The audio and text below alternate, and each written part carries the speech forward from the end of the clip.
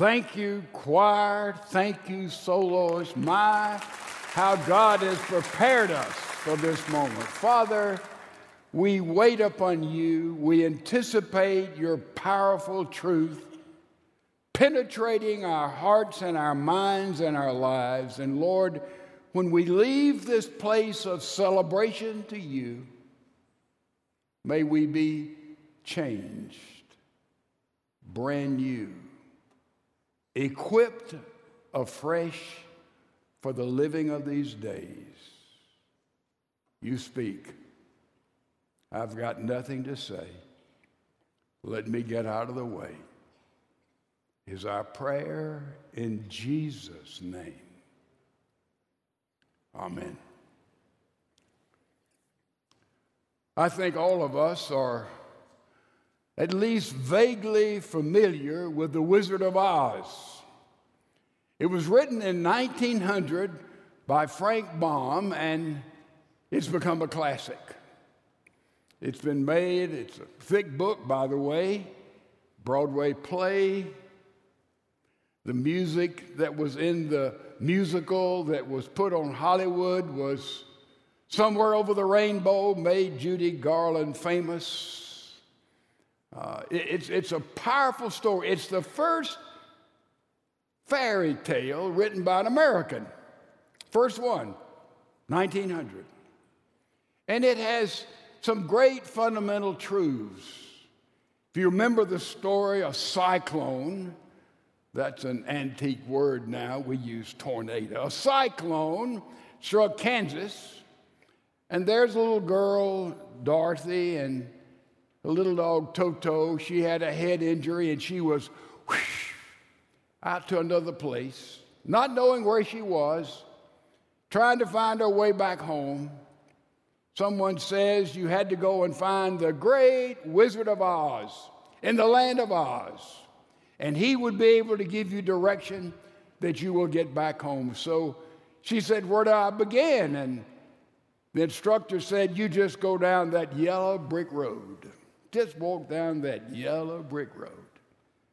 So Dorothy and Toto began to walk down the yellow brick road, and the story tells of all the situations in which they found themselves. First, there was a scarecrow, remember? And the scarecrow, Dorothy engaged with the scarecrow, and the scarecrow said, I've got a problem, I don't have a brain. Oh, I want a brain. And Dorothy said, hey, come on with me down the yellow brick road. And I am told that the great Wizard of Oz can do a lot of things, and the wizard is going to tell me to get back home to Kansas. And also the wizard might be able to give you a brain. The scarecrow said, I'm ready to go. Then they go a little farther down the road, and they run into a tin man. And the tin man tells Dorothy, I've got a problem. I don't have a heart. No feeling, no compassion. I want to have a heart like everybody else. And Dorothy says, well, come on, we're going to see the wizard. And maybe he can give you a heart. And so he gets in the parade. They go down that yellow brick road, and they run into a lion, king of the beasts. The lion said, I've got a problem. I've got a big problem.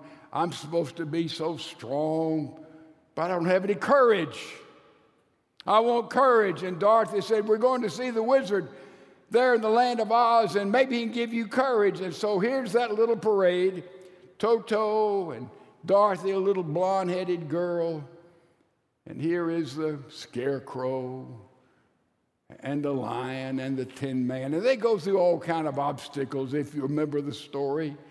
They come to a ditch. They have to build a bridge across a ditch. They go to a high hill, and they don't think they can make it, and they meet all kinds of people, from flying monkeys to mushkins, and then finally they even go and find a chariot pulled by little mice, and all this involved into a thrilling fairy tale until finally they get to see the Wizard of Oz, the mighty Wizard of Oz in the lands of Oz, in the Emerald City. Everything was green, everything was emerald in color. And they go before the wizard, and Dorothy makes a request, and a long story short, the wizard said, well, I can't give the scarecrow brains, and I certainly can't give the lion courage, and I can't give the Tin Man a heart. And so he goes through all of this fancy excuse-making. And they knew, oh, the great wizard had the power to do it. And then remember little Toto, the dog in the movie? He goes up, and there's a wizard behind this curtain, and a little dog comes and begins to pull the curtain, and the curtain falls down. And the wizard is just a little guy there who had been a con artist all of these years with a loud microphone. He had fooled all the people of Oz. He had them wearing glasses that made everything green. And he had explained to them to build him a palace. And he went through all of these sleight of hands, mystical things. And then Dorothy looks up at him and says, in so many words, you're a phony. You're not real. You are humbug. That was the word in the story. You're humbug. And the wizard just admits all that. And finally they go and he says, I can't help you, but let me tell you what I can do. So he ultimately takes the scarecrow and he takes his head off and stuffs something in his brain, in the head cavity. He said, well, now maybe you can think you've got a brain. Then he goes over and he takes a lion and says, drink all this green stuff, and that green stuff will get inside of you, and that green liquid will give you courage. That's what you want. He took the Tin Man and cut a hole out of the tin and put in there a little red thing that looked like a heart, and then he soldered it back in place and said, well, now you've got a heart. And he said, Dorothy, I can't help you. I can't get you back to Kansas. I wouldn't know where to begin. But what happened in the story ultimately is that suddenly the moral, the basic truth of the Wizard of Oz comes out. And it's simply this. It's the New Age thinking way back in 1900. Try harder. You've got what you need already in your life. Just bring it out. The lion, oh, you've got courage. Just go and act like you've got courage. The scarecrow, oh, you got a brain. Just give yourself and develop that brain.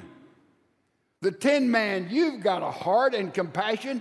And the symbol of all of this, all of a sudden, their whole lives were indeed upgraded. Their whole lives, just by trying harder. Ladies and gentlemen, that is the wisdom of the world, is it not? I remember as a little guy, my mother would read to me something about the little engine that could. I forgot the name of it. I remember the words, though. The engine goes up the hill. I think I can, I think I can, I think I can. Yeah, at the top of the hill going down. I thought I could, I thought I could. That's it. You've got whatever you need to give you purpose and put your life together. Just try harder, work harder, get up early, get an education. But you know, there's another whole realm of wisdom. It's God's wisdom. And God's wisdom takes man's wisdom. Now, don't misunderstand me. Spirituality is not the opposite of education. Education has a part, but education and development and determination and understanding who we are has a role, but education and the world's wisdom will never find happiness or fulfillment in any single person. There's always a little more beyond. And so we come to the city of Corinth. They specialized in wisdom. Man, the Corinthians were all about wisdom. Man, Athens, man, the citadel of philosophy, the early philosophers, Euripides, Plato, Aristotle, all of their man's wisdom. And wisdom was the currency of the day. Power, also currency of the day. And also hedonism, currency of the day. They're in Corinth. And now Paul goes and says, man, I see you've got all this going for you. But he said, I want to tell you about a different kind of wisdom. And he goes to this pagan, universal, multiracial, multicultural, multilinguistic city of Corinth and said, I want to tell you about God. And of all things, in all places, he started a church. He founded the body of Christ. And it was a booming church, people from all sorts of life. It was a phenomenal thing, a supernatural thing. And Paul goes away, leaves people there to disciple and tell the rest of the story of the gospel. But the church suddenly becomes more like Corinth, and they're thinking. Then Corinth becomes like the wisdom of God, the thinking of the church. Sound familiar? Are we becoming more like the world, or is the church penetrating the world in which we live? That's a big question. That's a big question. So we come to Corinthians, and we've already been introduced to what I have summarized. We come to the second chapter, and it's very, very interesting how it begins. Now remember what's happening.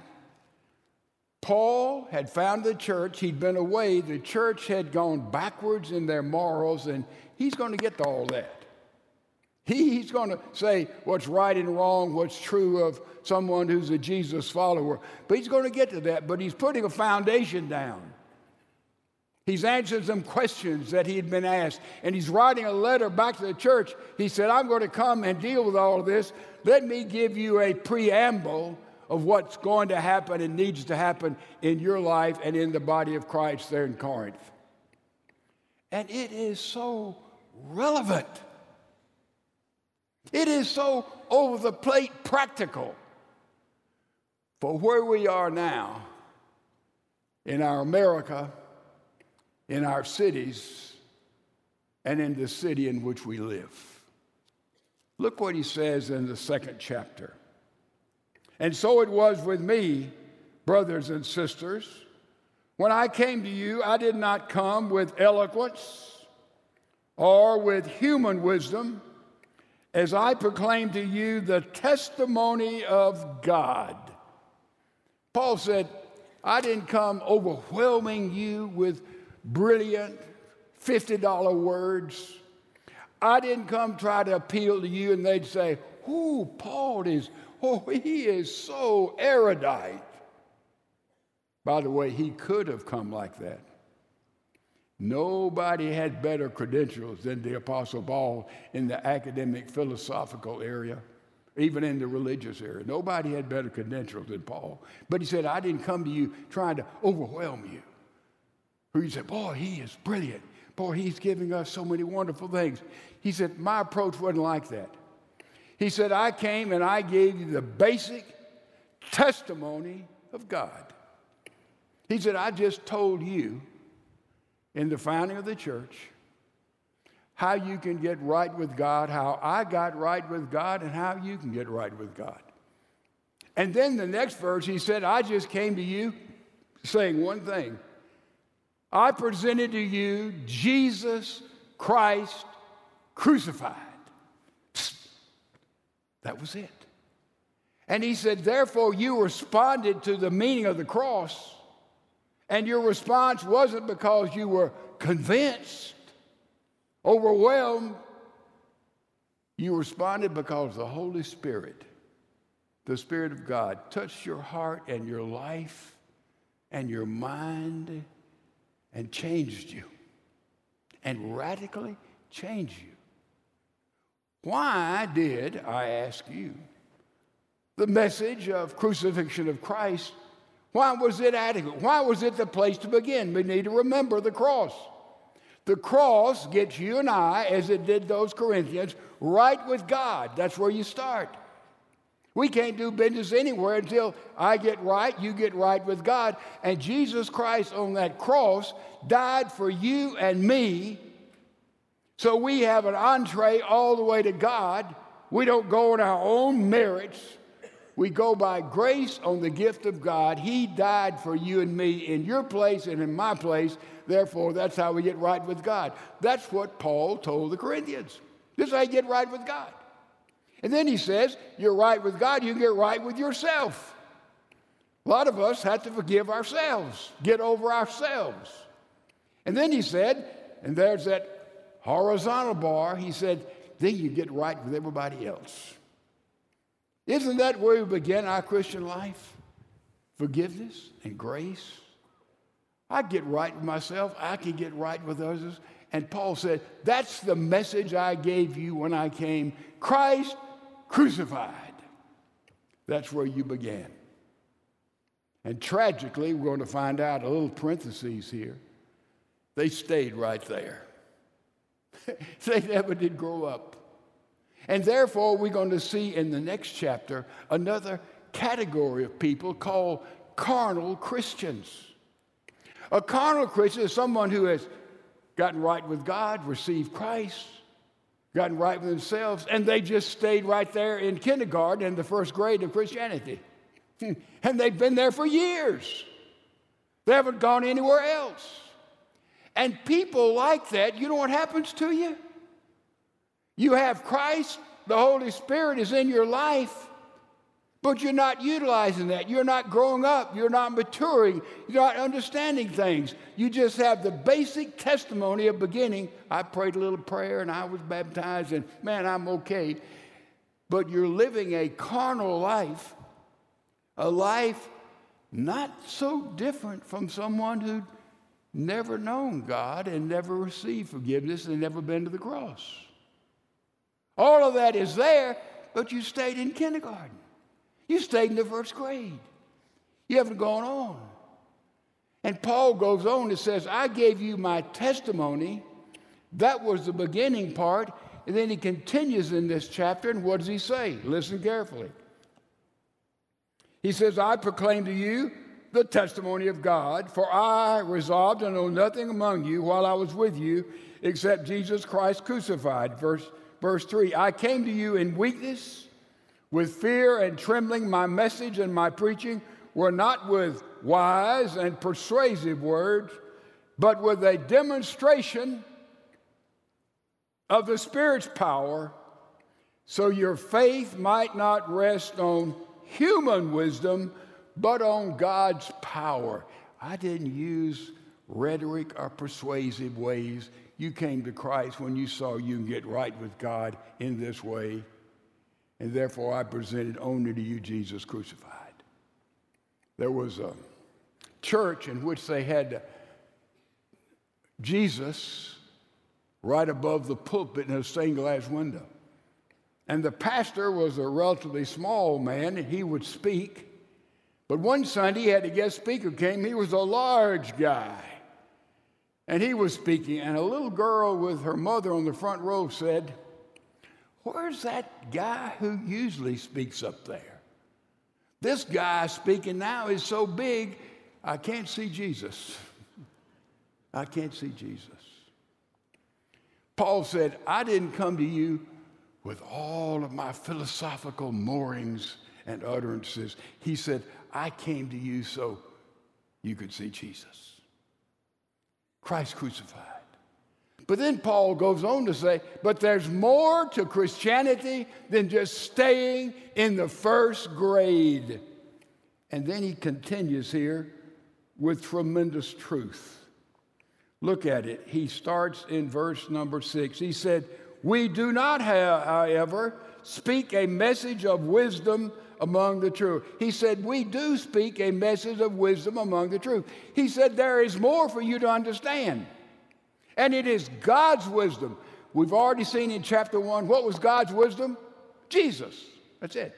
God's wisdom is Jesus. And Paul says, I want to give you more wisdom. You've stayed there in kindergarten to the first grade. Now I want to give you God's wisdom. And look what God's wisdom is. This is to those who are growing up, who are maturing. But rulers of the age who are coming to nothing, we declare God's wisdom, a mystery, big word, a mysterion, that had been hidden and that God designed for our glory before time began. What's he saying? He's saying, I came to you with a simple message of Christ crucified, but he said, I want to come to you now for those who are maturing and want to grow up with your faith. I'm going to tell you the mysteries of God. What does that mean? The word mysterion is used 27 times in the New Testament. Used 3 times, once each in Matthew, Mark, and Luke. It's used 4 times in the book of Revelation. And he comes and says, here is a mystery, and Paul uses it 20 times in his epistles. It's something that is hidden, that had not been seen, and now it's uncovered. In the Greek, it is the word for mouth. Mouth. It's mouth. And Paul says now God has opened his mouth. That which was hidden, now we see it in Jesus Christ. And now you see, you move on through and you get a deeper level of the understanding of how God operates in the world, in history, and in your life. The mystery has been revealed. Did you hear that voice? Did you? Anybody hear the music? Did you pick up any music just then? What about those pictures? Boy, there's pictures going through. Why didn't we hear or see? It's because we do not have those things that would connect us to the spiritual world that's going all through us. The internet that's going all through us. It's all there. It's in the spiritual realm. You say it's not real? Sure, it's real. We have that which would pick it up. We would tie into it. It is a mystery until we have a computer or a laptop or a radio or television, and we can pick up all this that's in the air. That's what Paul is saying. He says, I'm revealing to you Christ crucified, a historical fact, but also I'm giving you the wisdom of God, which has been a mystery that has been uncovered. C.S. Lewis, he talks about the different stratas of life. He talks about the plant life. The plant life gets a part of photosynthesis, relates to plants so they grow. And then the next level up in life would be the animal life. Animals have all the senses that we have. They have the 5 senses, but yet they lack so much that we have as human beings. And the next level of life is human life. Plant life, animal life, human life. And Paul is saying there is a life above human life and human wisdom, and that's the life in God in Jesus Christ. And he said that mystery has been uncovered. Now I'm presenting it to you, the truth of God. There's so many things, folks, we think, boy, I know all about it. I pretty well got the principles. Take the game of football. How many have watched a football game in the last year? You've watched any part, wave your hand. Anybody has watched a football game? Almost everybody. Now, most people here, all the guys, we think, well, I know football. And all the ladies generally think, well, the quarterback gets a snap and he can either pass or run with it or hand it off. You know, and then when you go across that line, the official says, touchdown. That's about, what you know. And we guys, we think, well, we know some defensive formations, and we know how they work against that, and why did they not pass, and why did they not run, and we know all those things. I can tell you something, gentlemen. There's a whole area of football, and probably every sport, that those of us who just participate or may have played a little, we think, boy, I know it. But I can tell you, when you get down under the depth of it, there's a whole mystery down there. Take football, that I can guarantee you 99% of those listening to my voice know little or nothing about. Let me show you exactly what I mean. Case Keenum played U of H. He's been a professional quarterback for many years now, several years. He's with Cleveland last year. And let me show you what happens when a professional quarterback is in a huddle, and generally speaking, the offensive coordinator, he has a way, talks to that quarterback and calls 2 plays for the quarterback. The quarterback has a choice to run one of those other plays, one they prefer, and that's based on computer science in which they have looked at the defense that team, the tendency would have according to down and distance at that moment in the field and that time on the clock. So they know the tendency of the defense. And that quarterback would have studied all week, many, many hours, the different defensive sets and what offensive play they would have that would be successful in that particular situation. Now, some of you didn't even realize that, but let you listen in. Case was quarterback from Minneapolis, had an all-pro year, and I want you to listen to him call one play. Now, he's received in his head 2 plays, right, to call. He calls one play in the huddle that affects all other 10 players on the team. And when he goes to the line of scrimmage, he can call the other play, looking at how they're going to defense him, or he can call yet another play.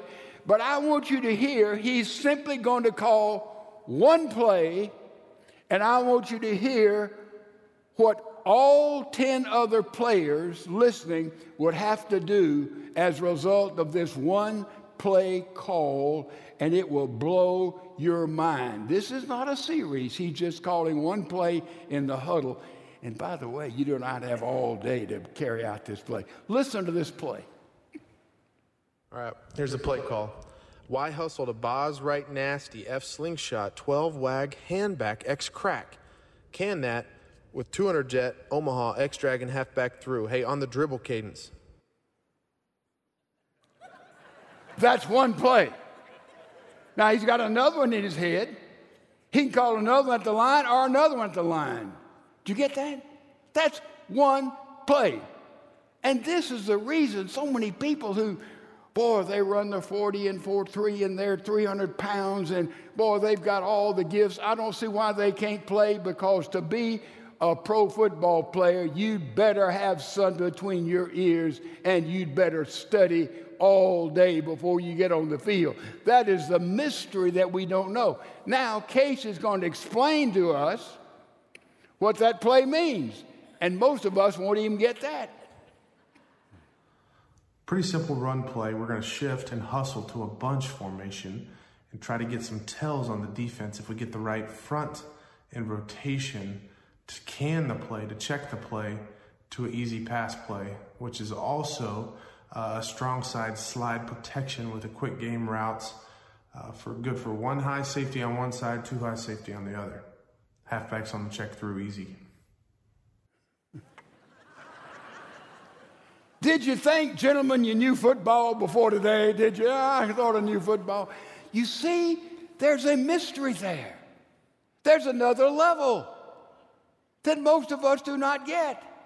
Paul is saying, you've come to faith in Christ and Jesus Christ because of the Holy Spirit, not my eloquence, but he said, I want to tell you the wisdom of God, the deep mysteries that now God has unfolded unto you so you can grow up in your faith. You grow up in your knowledge and your assurance, your purpose in life. It'll liberate you when I reveal to you this mystery, this mysterion. All this in the air, boy, we don't hear it, but we have to attach to it. God in Jesus Christ attaches you and me through his Holy Spirit to all that is going on in your life and my life so we can have a life that is bountiful. You get it? Paul goes on and says the secret of this, and he tells what happens when we attach to things of God. Verse 15, he said, what no eye has seen, what no ear has heard, what no human mind has conceived, the things which God has prepared for those who love him. What's he saying? He's saying when we attach ourselves to God in Christ, we have the Holy Spirit within us, and we can perceive and know and grow up, and all the mysteries, the secrets have been hidden through the ages. Paul said, I'm giving them to you. Now you don't operate on the wisdom of man. Man, if I had a better brain. Oh, if I have a better heart. Oh, if I had, no, not all of that has been baptized in the Holy Spirit, and now suddenly you'll see things you didn't see, you'll hear things you didn't hear, and you'll know things you didn't know. You say, well, I've heard that at funerals, that's in heaven. No, it's not. It's right now. Certainly it'll be in heaven, but look at the next verse. He said, these things God has revealed to you by his Spirit. The mystery comes by the Spirit. Oh, we just sit there and continue to say, oh, I'm a Christian, but your Christian life is shriveled up. It's not going anywhere.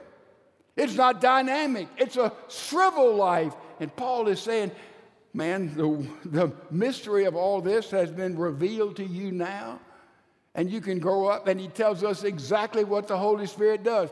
What is the Holy Spirit? Where does the Holy Spirit come from? God the Father offers us his grace. His grace is demonstrated in Jesus Christ, and Jesus Christ enters a life, and there we have the Holy Spirit. Let me say it where everybody can understand it. When the egg of faith encounters the sperm of truth of what God has done for us in Jesus Christ, there is conception and there is a new birth. You got that? When the ovum, the egg of faith, meets the sperm of truth of God in Jesus Christ, there is conception and there is a new life. That's what it means to be born again. That's what it means to be a new person in Jesus Christ. And when that happens, the Holy Spirit comes in your life and my life, and then Paul tells us, look what the Spirit does, showing to you and to me who want to understand and follow and grow up what it does. Look what he says. He said, the Spirit searches all things, even the deep things of God. Holy Spirit searches us. Have you noticed that? Just spend a little time. He'll search your life. He'll move into every area. He'll even look in the closet of your life. He'll even search and get down in the secret basement of your life. The Holy Spirit searches all of us. What else does the Holy Spirit do? Verse 11, for we know a person's thoughts, even their own spirit within them. We know our thoughts. Nobody else knows our thoughts. In the same way, no one knows the thoughts of God except by the Spirit of God. In other words, now he searches us, and now he knows our thoughts, and our thoughts we understand, but God in Christ and the Spirit, he begins to give you and me the thoughts of God. Think about that. Then he says in verse 12, what we have received is not the spirit of the world, natural, but the Spirit is from God, so that we may understand what God has freely given us. In other words, we receive Christ and the Holy Spirit comes in your life and my life, then we have understanding. You can study the ethics of Socrates and understand them without ever knowing Socrates. But you cannot understand the Bible or spiritual things without knowing Jesus Christ, and the Holy Spirit will come. We pray a little prayer, we come to Christ, and many times I say, well, you're a Christian. No, that really is an overstatement. We become a Christian when we begin to grow up and let the Holy Spirit operate in our life. He searches us. He gets in our thoughts. He gives us understanding, and look what else the Holy Spirit does. He says, but in words taught by the Spirit, explaining spiritual realities with spiritual words. The person without the Spirit does not accept that comes from the Spirit of God, but considers them foolishness and cannot understand them because they are discerned only through the Spirit. What's he saying? This is fabulous, folks. The mystery has been uncovered. We come to Christ. We don't stay with eating baby food. Now we can grow up because the Holy Spirit searches us, gets into our thoughts and gives us the very thoughts of God. Whoa. And we begin to have understanding of things we didn't understand before. And then we have that big, important, pregnant word, discernment. Boy, if we had discernment, it is the gift of the Spirit. We'll be able to see and understand people and situations and to make wise choices. You have a choice to make. How do we make it? On the basis of feeling, on the basis of wisdom? Yes, but our feeling and our wisdom is baptized in the Holy Spirit. Then our choices become clear and of God. What a fabulous thing. But we just sit there and shrivel up instead of growing up. The Holy Spirit is a stud. It's an acrostic. It's an acrostic. What is a stud? A stud in building is that piece that everything else is attached to. The stud holds everything else up. That's what the Holy Spirit does. We receive Christ, and that miracle takes place when the egg of faith meets what? The sperm of truth. And there is a new birth. Then the Holy Spirit comes in your life and my life and matures us. And the stud stands for He searches us. He takes and gives us God's thought, S-T-U. He gives us understanding, D. He gives us discernment. Are you tired of pablum? That's what Paul is saying. Are we tired of pablum? Relying on human wisdom instead of receiving the power of God's wisdom, which the Holy Spirit gives to us if we let the Holy Spirit begin to operate in our lives. And then it even gets, I think, clearer and more beautiful. He says in verse 13, the person with the Spirit makes judgment about all things, but such a person is not subject to human judgment. What does he say? He's saying there will come a time perhaps in your life and my life, and by the way, it's soon going to be here.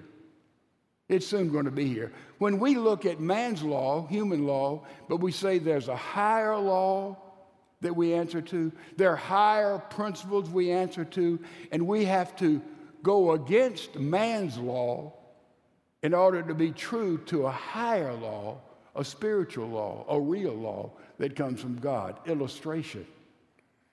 We're going to begin in a few weeks to talk about immoral choices that people make in this world. And when we begin to teach biblical truths, a lot of people are going to say, oh, that's hate speech. You're breaking the law. That's hate speech. It's not. It's love speech. It's love speech.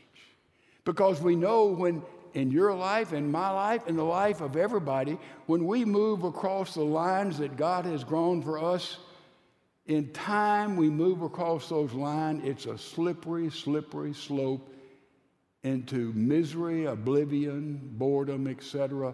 And therefore we speak love speech and we say, this is what God has prescribed for us. This is how we are then to live. And then look at the last of this. He said, who has known the mind of the Lord as to instruct him? Have you ever tried to instruct God? Somebody said, well, aren't you over the weather? And they laugh. And I say, no, I've given up the weather to God a long time ago. God knows what he's doing, folks. He's sovereign. Even in our darkest moments, he is teaching and moving, and that's what the human natural world does not understand. He's teaching and moving in our darkest moments, our moments of despair and loss and death and suffering and questioning and doubt and fear. God is moving there. If we rely on human wisdom, that's a dead-end street of oblivion, and we continue to shrivel up. But if we see God's wisdom and see what the Holy Spirit is doing in our lives, a wonderful thing happens. The last verse, but we have the mind of Christ. That's what happens to us. We end up with the mind of Christ, and we see things we hadn't seen before. We hear things we haven't heard before. And God has prepared us for things that we didn't have any idea we needed. And this is the gift of the Holy Spirit, certainly in heaven, but it begins right now when we let the Holy Spirit begin to move and operate in your life and in my life, and therefore the mystery has been uncovered. And when Toto pulled back that little curtain and saw that the Wizard of Oz was a phony, but Paul pulls back the curtain, and we see that God in Jesus Christ is the power of life and the power of God.